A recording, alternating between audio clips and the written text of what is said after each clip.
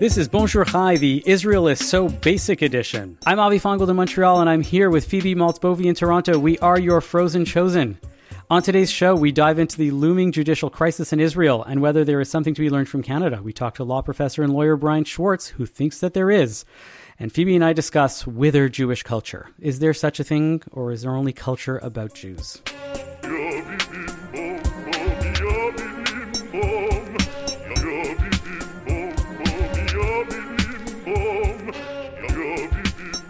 Phoebe, how's your week been? Well, it's been all right. You know, we've all had colds, but that, you know, it's not Canada. COVID. It's chilly. It's not, well, probably not, you know. I've had it too recently for it to be COVID, I think. So, yeah, you know. How about you? It's been okay. My kids are home all day. Today it's a professional day, so I sent them out of the house to go sledding while I record today. Yeah. That's so quaint and Canadian. What, professional days or sledding? The sledding part. Okay. I think there are probably professional days here. Yeah, that sounds very like there could be a painting. Sure. Yes. Sledding on a PA day. Mm-hmm. Absolute PD day. Or PD day. Yeah. Is that what they're called? Here they're called PA, development. I think. I don't know. There's too many of them. And I was a teacher, and I know the importance and I know the value. There's got to be a better way than doing it on like random Wednesdays in the middle of like, you know, days when everybody has to work. And like I said, I get it. I'm all for teachers, and all what they're doing is God's work.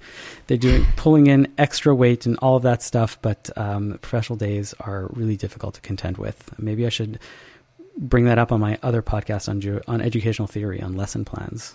We should do a whole episode on professional days. Yeah. Have you ever thought about that? About professional days in general? Did you have as many professional days when you were in school? I don't think we ever had this. I don't remember this ever existing. And I went to both private and public schools growing up. I don't remember having this. I don't know. It's anti-Semitic. Sledding we did. It's total anti-Semitism. Yeah. Professional days. It's not good for the Jews. They do exist in public school, but there is aftercare that you have to pay for, and then that covers PA days here. We don't have that.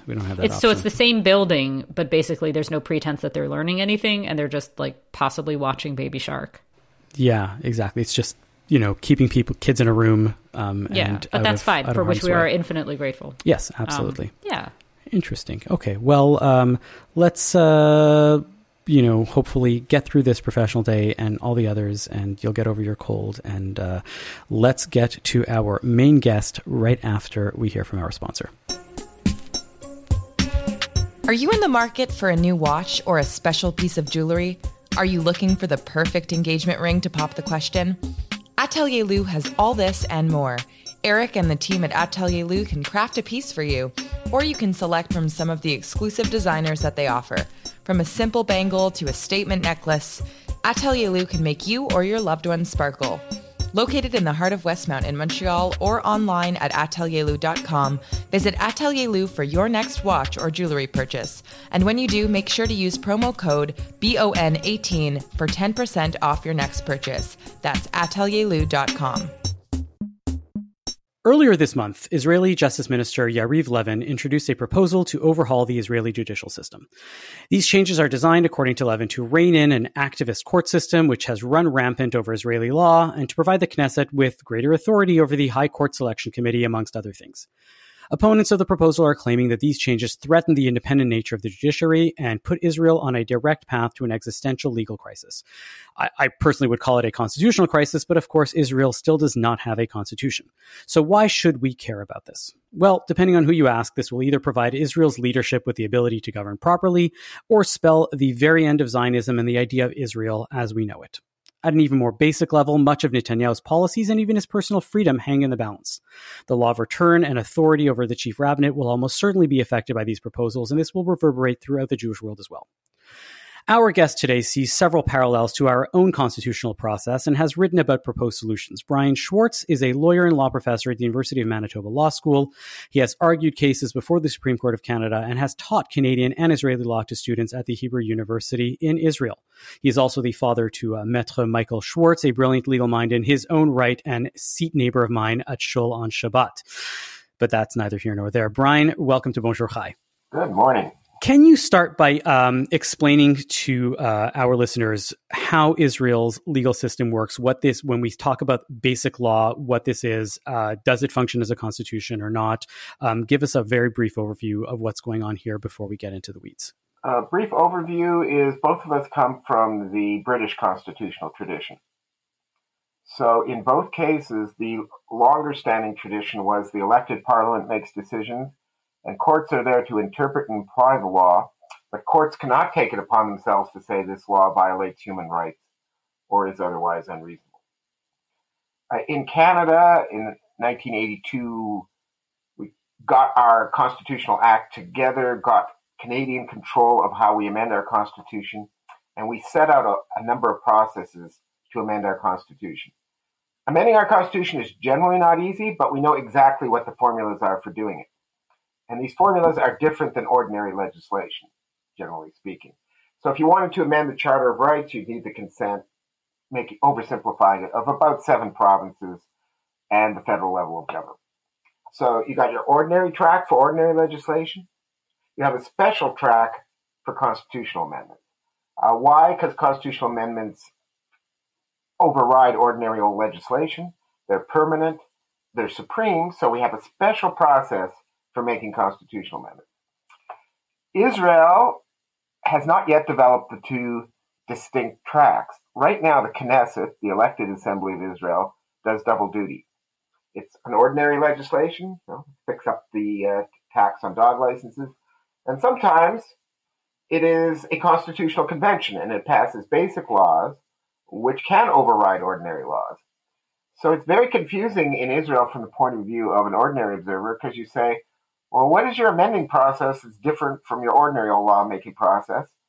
And the answer is, well, sometimes the Knesset puts on its amendment hat and it's a constitutional convention. Sometimes it's just passing ordinary legislation. So those are the essential differences. I could explain about what Israel has done so far with its basic laws, if you'd like. Well, why don't you explain to us what these overhauls, right, are proposed to be and how they are going to affect what are the major differences between the way things were and the way things are supposed to be now, based on these proposals? Well, there's a whole package of reforms. I guess the theme of them as a whole is more power to the elected legislature, more power to the elected government, less power to the courts. That's the theme. The basic idea of the movement is that the courts have gone too far in interpreting and applying basic laws to limit government. We folks who are against what the High Court has done think that they have undemocratically overreached, that they interfere too much with ordinary legislation, and they interfere too much with ordinary politics and ordinary administrative discretion. So we want to seriously cut back on the balance between the courts and the elected legislature and government in Israel. In a nutshell, that's the general idea. There's some cultural and political ideas behind that, but that's, in a nutshell, what the legal idea is. All systems, democratic systems, are supposed to have some balance among the courts, the executive, and the elected assembly. The critics of the status quo say too much power to the courts, and they want to give more power to the executive, more power to the legislature at the expense of the courts. I'm curious, because I guess I can't help but see the parallels, and I've been seeing these ever since the election, basically, between what's going on in Israel and what happens in Canada in terms of the notwithstanding clause. Maybe, Phoebe, are you aware of the notwithstanding clause existing in Canada? Sure. I've seen it mentioned in the news and so forth. Phoebe I'm American. is American, but she lives in Canada. Yes, that's right. I'm American, but I live in Canada. And I will soon-ish have to take a Canadian citizenship test, so I better brush up on all of this. What's Canada? No, what is the notwithstanding clause for somebody who just arrived from the spaceship from America like me? So Canada has a Charter of Rights and Freedoms, basically about individual and minority rights. It's one chunk of our Constitution. We have lots of other things. They tell you how the courts work. They tell you how the legislature works, how amendments are made. But one chunk is our equivalent of the American Bill of Rights. when the charter was established, there was a lot of controversy about, did we really want to switch to the American system where a court can override a legislature using a Bill of Rights, or in our case, a Charter of Rights? So being Canadians, we sawed it off. We came to a compromise. And the compromise was, yes, we will have a Charter of Rights, and ordinarily the courts can say, this piece of legislation violates the Charter of Rights, so is invalid. But being Canadians, our compromise was, the legislature can then respond. It can, if it wishes, override most of what the rulings are of the Canadian courts under the Charter of Rights. The mechanism is you pass a new piece of legislation and say, we pass this notwithstanding the Canadian Charter of Rights. So is it sort of like the Supreme Court declares something unconstitutional and a legislature says, never mind that, we're going to overrule what you just said? Okay. Yes, for a limited period of time, 5 years, which you can renew. If you live in Quebec right now, you're quite used to the use of the notwithstanding clause, because the Quebec Legislative Assembly has used it on some occasions in a wholesale manner and sometimes to protect certain legislation involving the secular nature of Quebec at the expense of any judicial review, any court intervention. I see. So I guess the reason why I keep thinking about it is that, until recently, the notwithstanding clause was basically only used by Quebec as Quebec's sort of get out of jail free card, in that we want to stay part of Canada, but we don't agree with this piece. And so we're going to, throw in this card and say, yep, that's what we're going to, but other provinces have started using it or threatening to use it. And now all of a sudden, we're starting to see the dangers of having this type of legislative override over any sort of judicial piece. And I right away say that this is a lesson that Israel should be learning about the nature of legislative overreach over the law. Am I off base here? Is that are there lessons to be learned about the mistakes that we've made in Canada that Israel should be looking towards? Is there a solution? The notwithstanding clause is used rarely in outside of the province of Quebec. There's a lot of political backlash you will get for using it. Should it exist as all? Are you scared? Well, that's a political and value judgment. Myself, I think we should retain the notwithstanding clause. Every so often, the courts do overreach, and every so often, their overreach isn't protecting the little guy against the big guy. Sometimes I think occasionally it overreaches and protects the big guy from the little guy. A recent example would be, and you may disagree, but in a pinch, could an Ontario legislature said, no more strikes, teachers. The kids have been disrupted enough. We want the kids back in school. And even though the Supreme Court of Canada said that they somehow found in the Charter that there were certain collective bargaining rights for public sector unions and the right to go on strike, we will override it. The ordinary conception is courts, unelected people, dispassionate, free from politics that can protect the potentially oppressed from an oppressive majority. Except it doesn't always work that way. So different people will disagree with that. I bet you the survey of Canadian constitutional law profs, most of them would be against retaining the Charter. So who is the little guy or the big guy in that scenario? It's a scenario I know from I encountered, firsthand recently when the schools were closed. Now, the little guys in that case are the school kids. Mm-hmm. They are kids little. Don't vote. Mm-hmm. They are the little people. They don't vote. They don't have. There's no Ontario Association of School Children that can demand that the provincial government negotiate with it. But the teachers are relatively powerful in politics in the provinces. We have statutes that protect the right to collective bargain. They have mailing lists. In effect, they can tax their members, so they have money. They can hire lawyers, go to the Supreme Court of Canada with best counsel. It's not always the case. Think about inmates and prison guards, right? Inmates are very vulnerable people. Prison guards have good unions. Who's the little guy sometimes if you're balancing the rights between the two? So you can imagine some cases, it's not always the case that the court's got it right. The worst atrocity in Charter of Rights, Bill of Rights history, of course, was the Dred Scott decision in the United States. An appalling decision by the Supreme Court of the United States to say that a legislature could not prevent slavery from spreading to another state. It was insane at the time. It has not worn well in history, but it's an example of this time the courts weighing on the side of oppression rather than freedom. So what are you personally worried about if these proposals come through? Well, these proposals are, in my view, the initial drafts are moving the pendulum way too far. So they're not about calibrating the benefit, the balance between the legislature and the courts in Israel. In my view, they go way too far in terms of minimizing the role of the courts.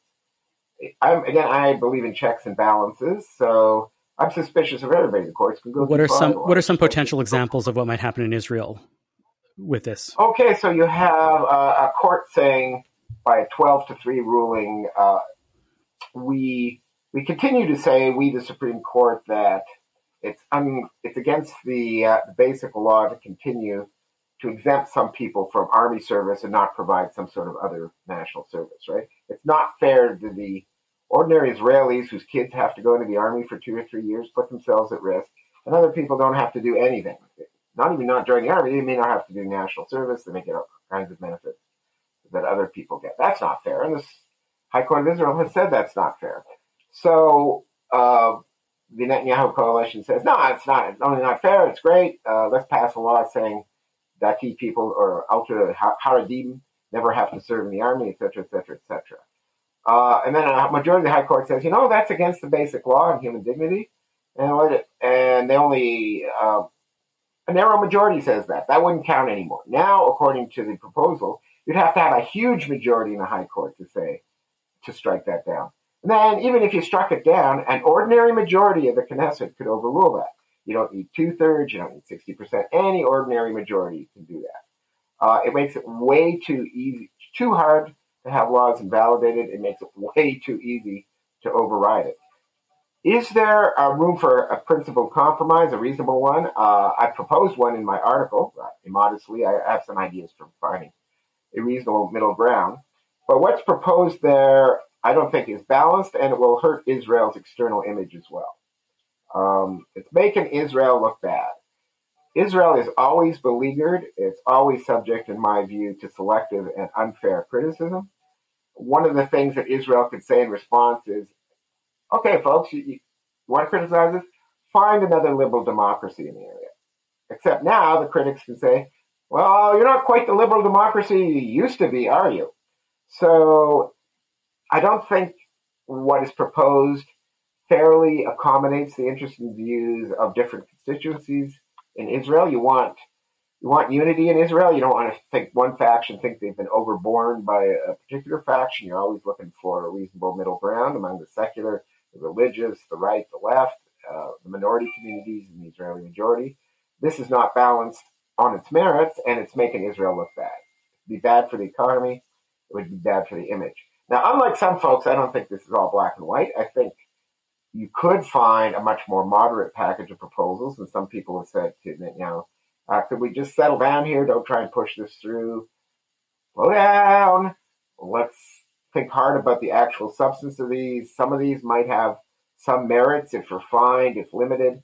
I'm hoping that's what will happen, and I can't tell you because it seems to be fair. If you think that the Haredim are the ones that are actually behind a lot of these changes, then it is all black and white.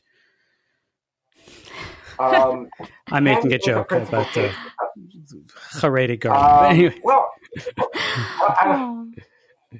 Yeah, that's certainly a view.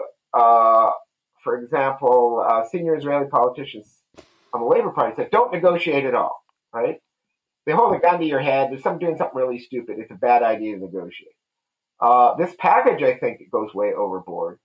In my view, it would be a good idea to sit down and actually try and arrive at a rational middle ground. And yeah, we may have different views about the blackness and the whiteness. Some Haredim do army service. Some Haredim do other forms of national service.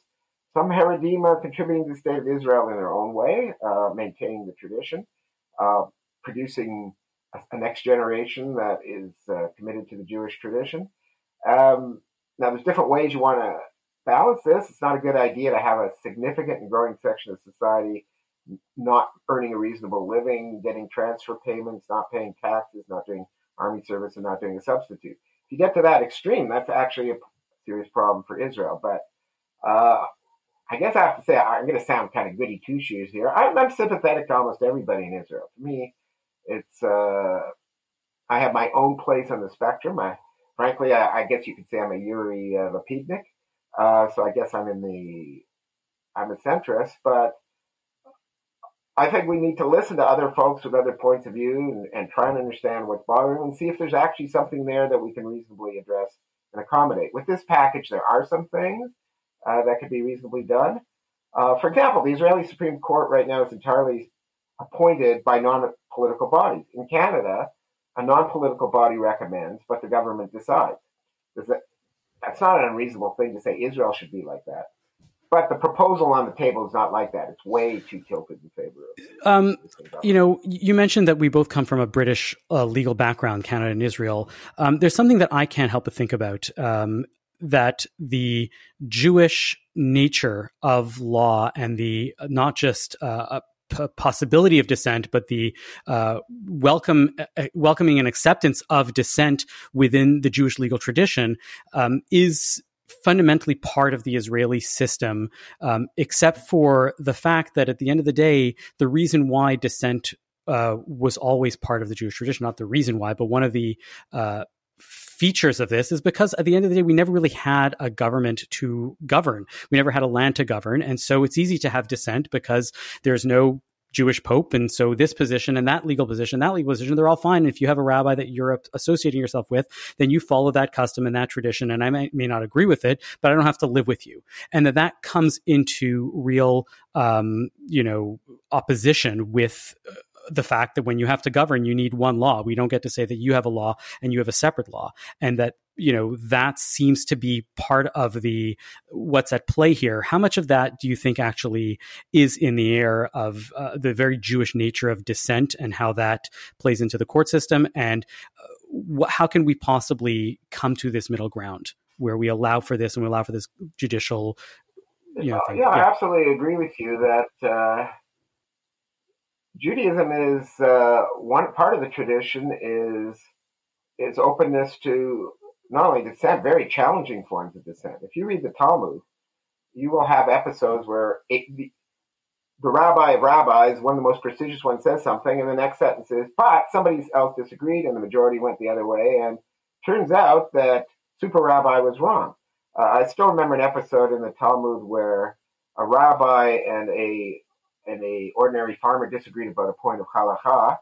The rabbi excommunicated the poor farm worker. It turns out the farmer was right, and the rabbi then did penance by excommunicating himself or putting himself under temporary ostracism.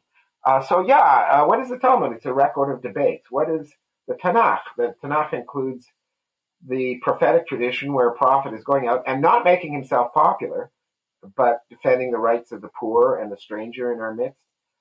This has always been part of Jewish tradition. In fact, the liberal tradition in our society, the Enlightenment tradition, the checks and balances, democracy, not believing in a tyrannical king, all of this was very substantially influenced by the Jewish tradition. When the Enlightenment came in and we went towards democracy and tolerance, the great thinkers of the day were very much influenced by the Hebraic tradition. They were very interested in the Jewish Bible. They were very interested in Hebraism. Some actually learned Hebrew. The Jewish tradition has had a huge impact on Enlightenment democracy. One of the reasons Israel has lasted this long is it's a paradox, but part of its stability is everybody gets to express a view. And there are checks and balances, and there have been checks and balances. So any kind of authoritarianism is problematic in terms of the Jewish tradition. Anything that is disrespectful of the stranger in your own midst is disrespectful to Jewish tradition. Jewish tradition is not about tyrannical theocracies. It's not about being indifferent to dissent. So, yeah, I agree with you. And that's a practical value. It's the ability of different people to have to get along, to tolerate each other, to accept each other is very good for the fabric of Israel. It's very good for Israel's acceptance in the international community. As I was saying, the overboardedness of the current proposal is not only damaging in terms of the fabric of Israeli society, it's damaging in terms of the image, which is not to say, again, that everything in it is wrong or couldn't be worked on. Part of tolerance is saying, well, you're way overboard here, but can we think? Let's see what you're saying that actually does make some sense and see if we can meet you at least part of the way. That's the way I would like to see the debate go. people are pushing it have their own resentments, and those resentments are best dealt with by trying to step back and saying, well, what's really bothering you and what can we do about it? Not by saying, yeah, we're right, you're wrong, you're nuts, you're intolerant, you're bigots, you're fanatics. Unfortunately, there are some of those. There are always some of those in every society and every political system, but not everybody who's pushing for these reforms is without some reason, for them. And if we could Israel could slow down and engage in a temperate, reasonable national dialogue and negotiation, I think some good could come of this. But it means that the current government has to stop trying to rush this through. It has to be open to negotiating. It has to be open to finding some kind of reasonable ground. If that doesn't happen, you just get this further cycle of resentment. Right now, the pushing this are resentful. They think a clique within Israel has not listened to them. If they push this through, the whole bunch of folks in Israel are going to think they weren't listened to. The idea right now, I think, is for reasonable people to say, slow down. Basic laws are important. They override other laws. They're hard to change. Slow down, everybody. If it's a good idea today, it'll be a good idea tomorrow. We're not talking about 10 years, but slow down. Let's talk about this. Let's see if we can find for a reasonable ground that's good for Israel and good for Israel's standing in the world. Do you think, how freaked out do you actually think that we should be about this package of laws, proposals, and do you think they're going to pass? And what does it bode well or not for the future? Well, does it mean the end of Israeli democracy? No. Is it a bad move in terms of the quality of Israeli democracy? Yes. I mean, it doesn't turn Israel into Enver Hoxha here or Albania. Israel will still be a democracy, but it will not be as impressive, as vibrant a democracy as it was now. So also it should bother us that any government just elected with a narrow majority should think that it's okay just to rush through major reforms without listening to the other folks. That's disturbing.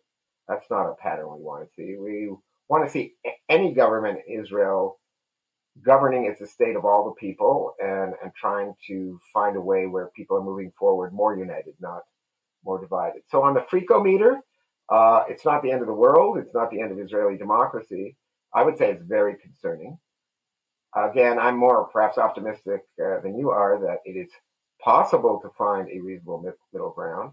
But again, that depends on the slow down, let's think about it, let's work together model eventually prevailing and not let's rush this through and disregard the dissent model. Okay. Well, Brian Schwartz, thank you so much for your insights into this. And as it unfolds, maybe we'll see what happens and need to have you back on for further developments. Okay. We'd look forward to it. I really appreciate your having me here today. As always, we'd love to hear what you thought. What do you think is the future of Israeli democracy vis-a-vis its judicial system?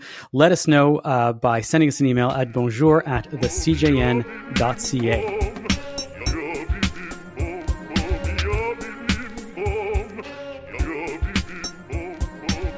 Fleischman is in Trouble is the name of a novel by Taffy Brodesser-Akner. She has adapted the story for a TV series of the same name, which has been out and can be seen on Disney Plus in Canada.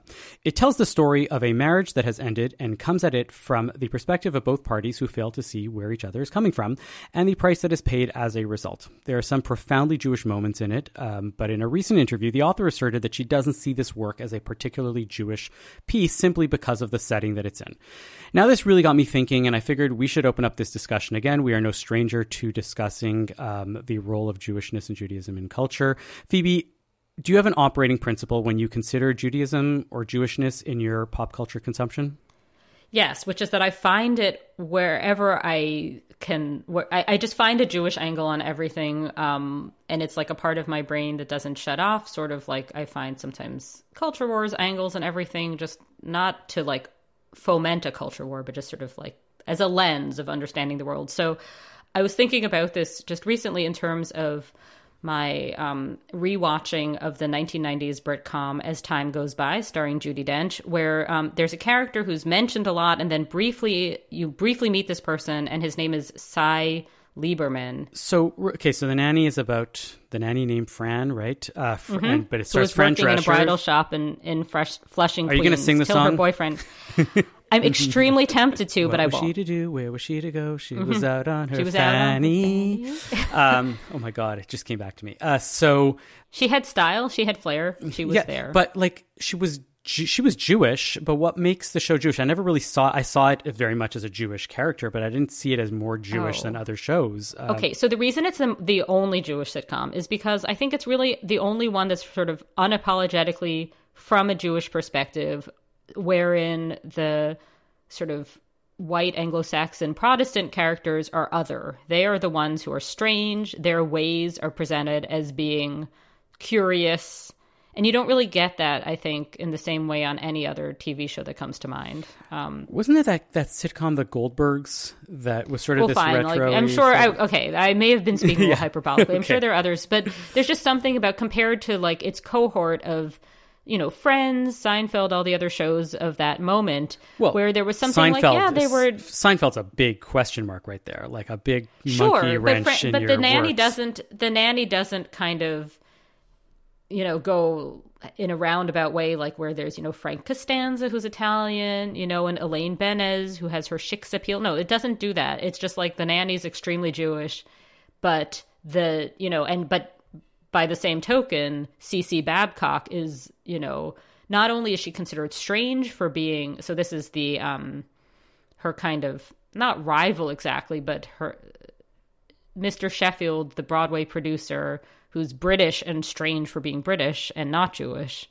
has this assistant, CC Babcock, who's, instead of being kind of like the blonde, sought after, exotically non-Jewish woman, as might have been the case in a sort of Woody Allen or Philip Roth world, she's like considered repulsive almost. So it's very interesting because what you're saying is that the reason why in your mind The Nanny is the most Jewish of all of these shows is because it places Judaism as the norm and everything else as the outlier. Yeah, it's about vantage point. It's about saying that. But that's the argument that Taffy makes in this article, right? It's in a Jewish Insider, for those of you who want to check it out. We can put a link to it in the show notes. But like the point that she's saying is that just because the milieu is Jewish and that is the nature of where everything is coming from, and that's the normalization, doesn't necessarily make it a Jewish show. The example that she gives, the counterexample she gives, is she goes, Jonathan Franzen writes all of his novels from a Christian perspective, has very Christian characters in his novels, and yet we don't think of him as a Christian author, right? His novels aren't Christian novels. That is just the setting of where things are. And she's trying to make a point, I think, about how if you want to call something Jewish, she doesn't say this exactly. She doesn't say what makes something, if you want to call something Jewish or a Jewish piece of culture. She just says that that's not enough, or that that's not what she sees it as such. I personally think that the distinction to me is whether something is coming from a Jewish perspective or whether it has Jewish values and Jewish ideas that it's trying to promote.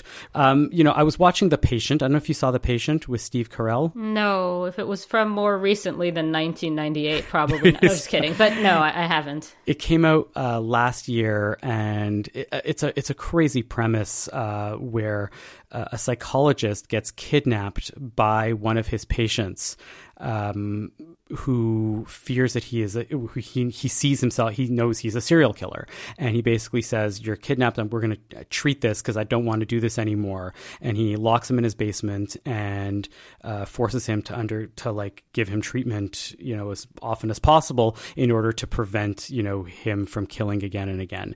And I don't want to get more into that, but I found it to be profoundly Jewish, not just because it had Jewish moments, but because it was suffused with like a sense of Jewishness and what Judaism meant to the characters, and a sense of Jewish values that the character was living and representing. The fascinating thing about the representation in there is that usually the children are the ones that end up assimilated, and then that's where the source of tension is. In this case, the psychologist's wife is the cantor of the synagogue, and the son becomes religious, becomes Orthodox, and that in and of itself becomes the source of tension and the thinking. And of course, there's obligatory Holocaust references and everything. But I was like, oh, that's a very Jewish show as a result, and I highly recommended it, as opposed to Fauda, which is very Israeli, and it's just fourth season just launched this week. That's why I'm halfway through. I'm thinking about it all the time, and I'm like, there's a lot of Jewish scenes. It takes place in Israel. There's a lot of Hebrew,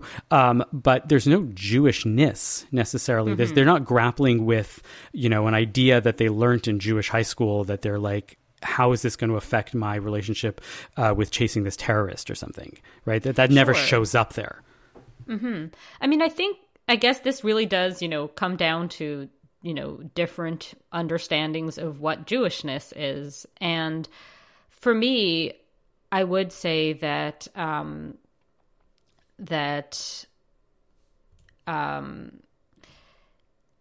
I would say Jonathan Franzen has a cultural specificity no more or less than Taffy Brodesser-Akner. I think that these are people, everybody has, I guess I'm a modern in that way that I think everybody has their cultural particularity. And I think that's sort of more widely understood these days. So you wouldn't say that certain authors are just American or just authors, you'd say it's a white man, Christian, whatever, And I think that, yes, people talk maybe too much about identity or whatever, but I think that that's useful to understand that everybody has specificity and that everybody can all the same tell universal stories that come from their specific cultural perspective. And to me, what was so striking in the Taffy Brodesser-Akner article was that it seemed like she was taking very much like the sort of old-timey Philip Roth perspective of, I'm not a Jewish writer, I'm an American writer. I'm not an American Jewish writer, I'm an American writer. As if you can't be as if everybody can't, have cultural specificity and speak to a wider, not just American, obviously. People read Philip Roth outside of the United States, I've heard. Yes, I think that was just, it seemed interesting to me that she was doing that. But then if, like you say, this is more about a different definition of, I guess I wonder whether, I guess we'd have to ask her, whether it's that she's trying to go for a different definition of Jewishness and wherein it would have to be religious, values-based, something like that. Yeah. Do you read Edgar Keret? I'm familiar. I have never actually read his stuff. Okay. Well, have you heard him on This American Life? You've read some of his work, no? Yes, I have. I think it's an interesting edge case in that it's very, again, has some Jewishness in it, but by virtue of it being in Israel, often being set in Israel. But I don't see him as a particularly Jewish author. In that he is attempting this, I'm coming from this Jewish background, but I'm just trying to tell these universal stories that happen to have this setting. Right. Mm-hmm. That's where I think we just might have different understandings of Jewishness, because I would say that anybody Jewish with a culturally Jewish perspective, and that would include Israeli Jews, is, and that's Sure. what they're writing about, that's a Jewish perspective. And I think, I think it would just be a different sort of conception of it. It's what I hate is the ones that are, unapologetically Jewish and are trying to beat you over the head with their Jewish values, right? That's why I never liked As a Driven Leaf, for example, as a novel. Yeah, I don't know if you remember that or if you were made. No, it's such I don't know. Yeah, it's one of those novels that it was written by this guy Milton Steinberg, who writes the story of Elisha ben Avuya, who is the famous apostate of the Talmud, and he writes it in a novelization, a novel format, and so many high school students are forced to read this, and it's not a particularly great novel because it's so Jewish, because it's trying to be a polemic of some kind or another, or trying to get inside the head of who this person is and what's difficult about his dilemmas and stuff like that. And I think it's hard to thread that line to make both you and me happy. I love these novels, right, that we're talking about, right? Gary Steingart would, by your definition, be a very Jewish novel writer, right? I think so many of his novels are very Jewish, even though he doesn't talk about it that much, and he tries to move away from that. And yet, I love his novels. I'm not engaging with them, though, on the Jewish level. I kind of like when you see these things. I love, just like you said, I love these moments when they pop up in pop culture and you're just dealing with it. I have a colleague, Naftali Cohn, who is a professor at Concordia, and he actually collects, right? He tries to come up with a canonical list of all the pop culture moments that are Jewish, which is fun to do, and you get that good feeling. But I don't know. I don't know what it would take to make both of us feel happy with a novel that has both Jewish content and Jewish values without being too hokey. Do you think that Portnoy's Complaint is a Jewish novel? Yeah. I think because I would say that the guilt that the author feels about his emerging sexuality is a very Jewish thing, and the way in which he grapples with it and his Americanness at the same time, I think is it? So now I'm almost wondering, or is it just a kind of man of his era? Because what I've found so interesting with the way Philip Roth is discussed, and I vaguely remember writing about this at one point, and I Was it for the forward? Was it for something else? I have no idea. But the point is, I have thought about this, that Philip Roth gets brought up a lot these days as like the white male heterosexual, writer. But at the time, he was really understood as telling this very, particular minority community's story, and coming out of this very specific, like that he was different from like a John Updike or somebody because he was Jewish, and that was such a big deal. Once you put him up against Chaim Potok, and what makes those two different? Mm-hmm. That's what I would ask you. Like, what makes Portnoy's Complaint different from The Chosen? How does one play with those? Well, yeah, I know, but I'm saying, but in terms of like The Chosen, nobody doubts that this is a Jewish book. He's a contemporary. He's dealing with Americanness. But does anybody doubt that Portnoy's Complaint is a Jewish book? I feel like Taffy Brodesser Akner. Maybe. For sure. Yeah. I think that these are, have you read Mordecai Richler? Canada's a little bit, but not recently. Philip Roth. Yeah. I think that there's a lot of profound Jewishness sometimes in there, but then I have to go back and reread and I say, maybe it's just milieu, maybe it's just situational. But is milieu not enough? Like, I guess that's, I don't know. For me, like if we define like this, then I'm goodness knows what, not Jewish, but I'm pretty sure I'm Jewish. You are. I'm not doubting your Jewishness. Yeah. No, but I mean, I think it's it's how you understand it from a baseline perspective. That's what got me thinking about this entire article, was like, maybe it's something. It's a necessary but not sufficient condition. Well, do you think that what she's saying, and again, I feel a little bit like we need to just ask her, is that Fleischman is in trouble? And I should say I've read the novel. I have not seen the show yet, although I really do want to. Do you think she's saying that Fleischman is in trouble is not Jewish because it's so universal and she doesn't want to be sort of pinned down? And she's saying, like, if Jonathan Franzen gets to be a universal or just American novelist, so do I? Or do you think it's that she's saying this thing about religion and values?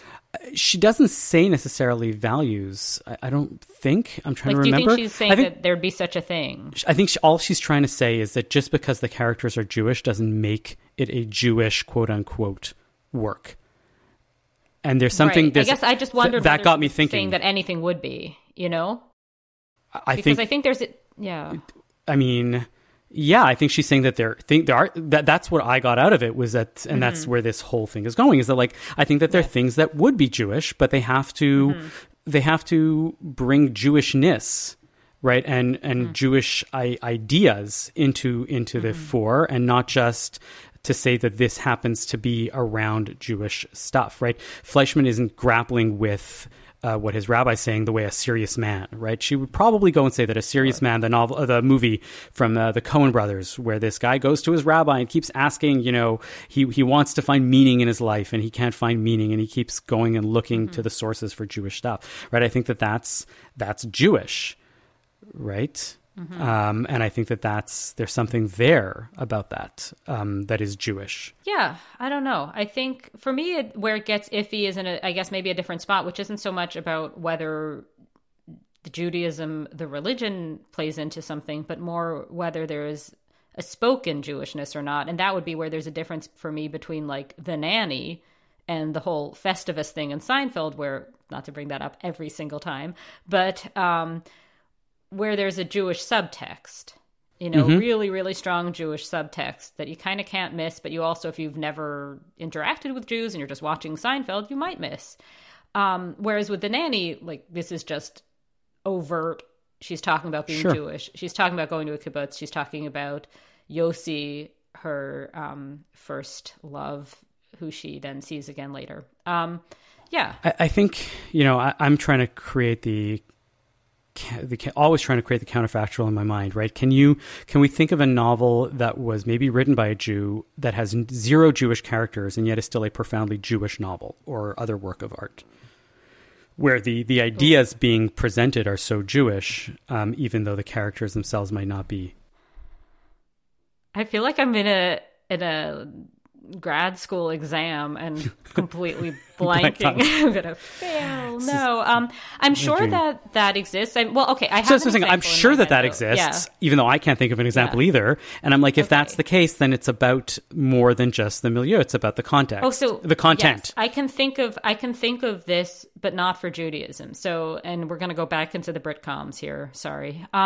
Waiting for God, another 1990s British sitcom, very much about sort of Christianity in various ways, even though kind of the heart of the show is very much this definitely atheist, retired photojournalist, this woman, Diana Trent. She does not believe in God. She has no religion. That's kind of a big part of the show. But like, clearly there's a lot, like, the show is very concerned with Christianity and both Protestantism and Catholicism in different ways. And it's preoccupied with religion, even though it's not, about people being religious on the whole. So I think there must be Jewish examples of this that are just not coming to mind. But I certainly think it's possible. Yeah. And I mean, I think what it does really ultimately, and with this we can wrap this up, and you said it already, and I'm not saying it differently, I'm not mansplaining back to you, but I'm just trying to reiterate what this you said it best, is that we're really coming from different perspectives. And when an Orthodox rabbi reads a novel, I guess I'm asking myself, is it Jewish? It's a different way of asking that same question of when you, who is very, very Jewish, right, but comes at it from a different approach. And I think that Taffy is trying to universalize this. Taffy Brodesser-Akner is trying to universalize this, and Philip Roth is trying to universalize that question. But the question itself doesn't make sense unless you understand where the person is coming from. And with that, we'll close that one out. But I would love to hear, what are your guys' favorite Jewish novels? How do you consider them Jewish? What are examples of either style of novel or other work of art, film, TV show, painting? What makes your things Jewish? Please email us, bonjour@thecjn.ca. I would love to hear what your pieces are. And now let's move on to our nachas of the week. Phoebe, what's your nachas this week? Mine is going to be a recipe. It's not a new recipe, and it's just one I make all the time. It's from SeriousEats.com, and it's I love homemade Kenji bagels a la Joe Goldenberg by Adam Kuban. So it's a little bit of, French Jewish something or other there. We have a sesame allergy in my household, so we have to pretty much home make a lot of bread, but especially bagels, right? So I'm on a sort of infinite quest, sort of endless quest to make the perfect bagels, and this is really a good recipe, and it produces really reliably. Are they Montreal bagels? Are they New York bagels? Are they Paris bagels? I'm not sure, but I can wait, hold on a second. I know that you have a deep, abiding love and respect for French culture. Paris does not even begin to be part of the discussion, have anything to do with bagels. That's what's so ridiculous about this, but it just happens to be a very reliable recipe.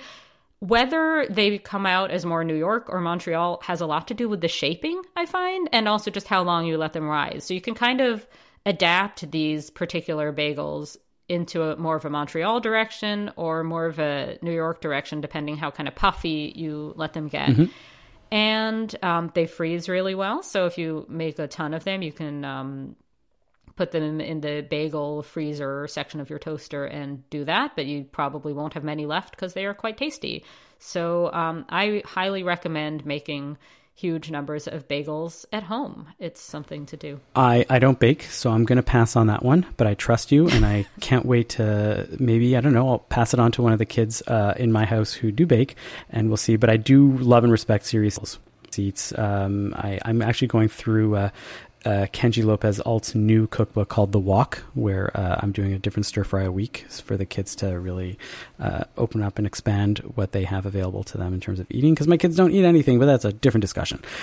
So my nachas this week, am I allowed to do a nachas for something that's not quite readily out yet? It's out in Israel, but it's not had a wide release yet in the rest of the world.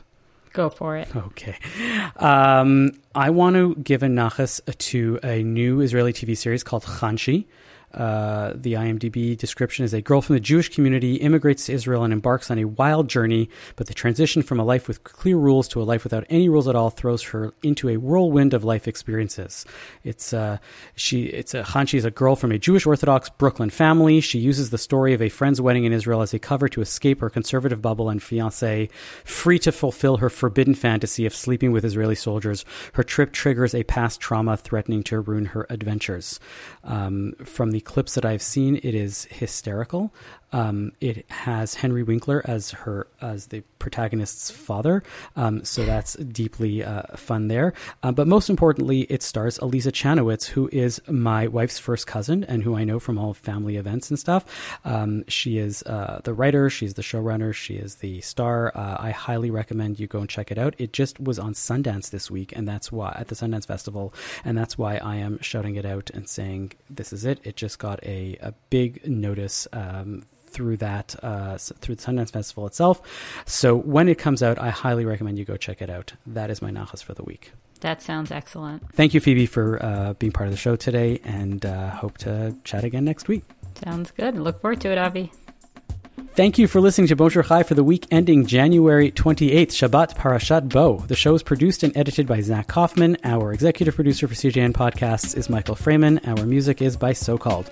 We are a project of the Jewish Living Lab and are distributed by the CJN Podcast Network. You can listen to all our past episodes on our page at thecjn.ca/bonjour, and you can subscribe to the podcast and automatically receive all episodes on Apple, Spotify, or wherever you get your podcasts. We'd love it if you told a friend about Bonjour Chai. It's one of the best ways we get new listeners. As always, you can email us with comments at bonjour@thecjn.ca. I'm Avi Feingold. And I'm Phoebe Maltz-Bovey.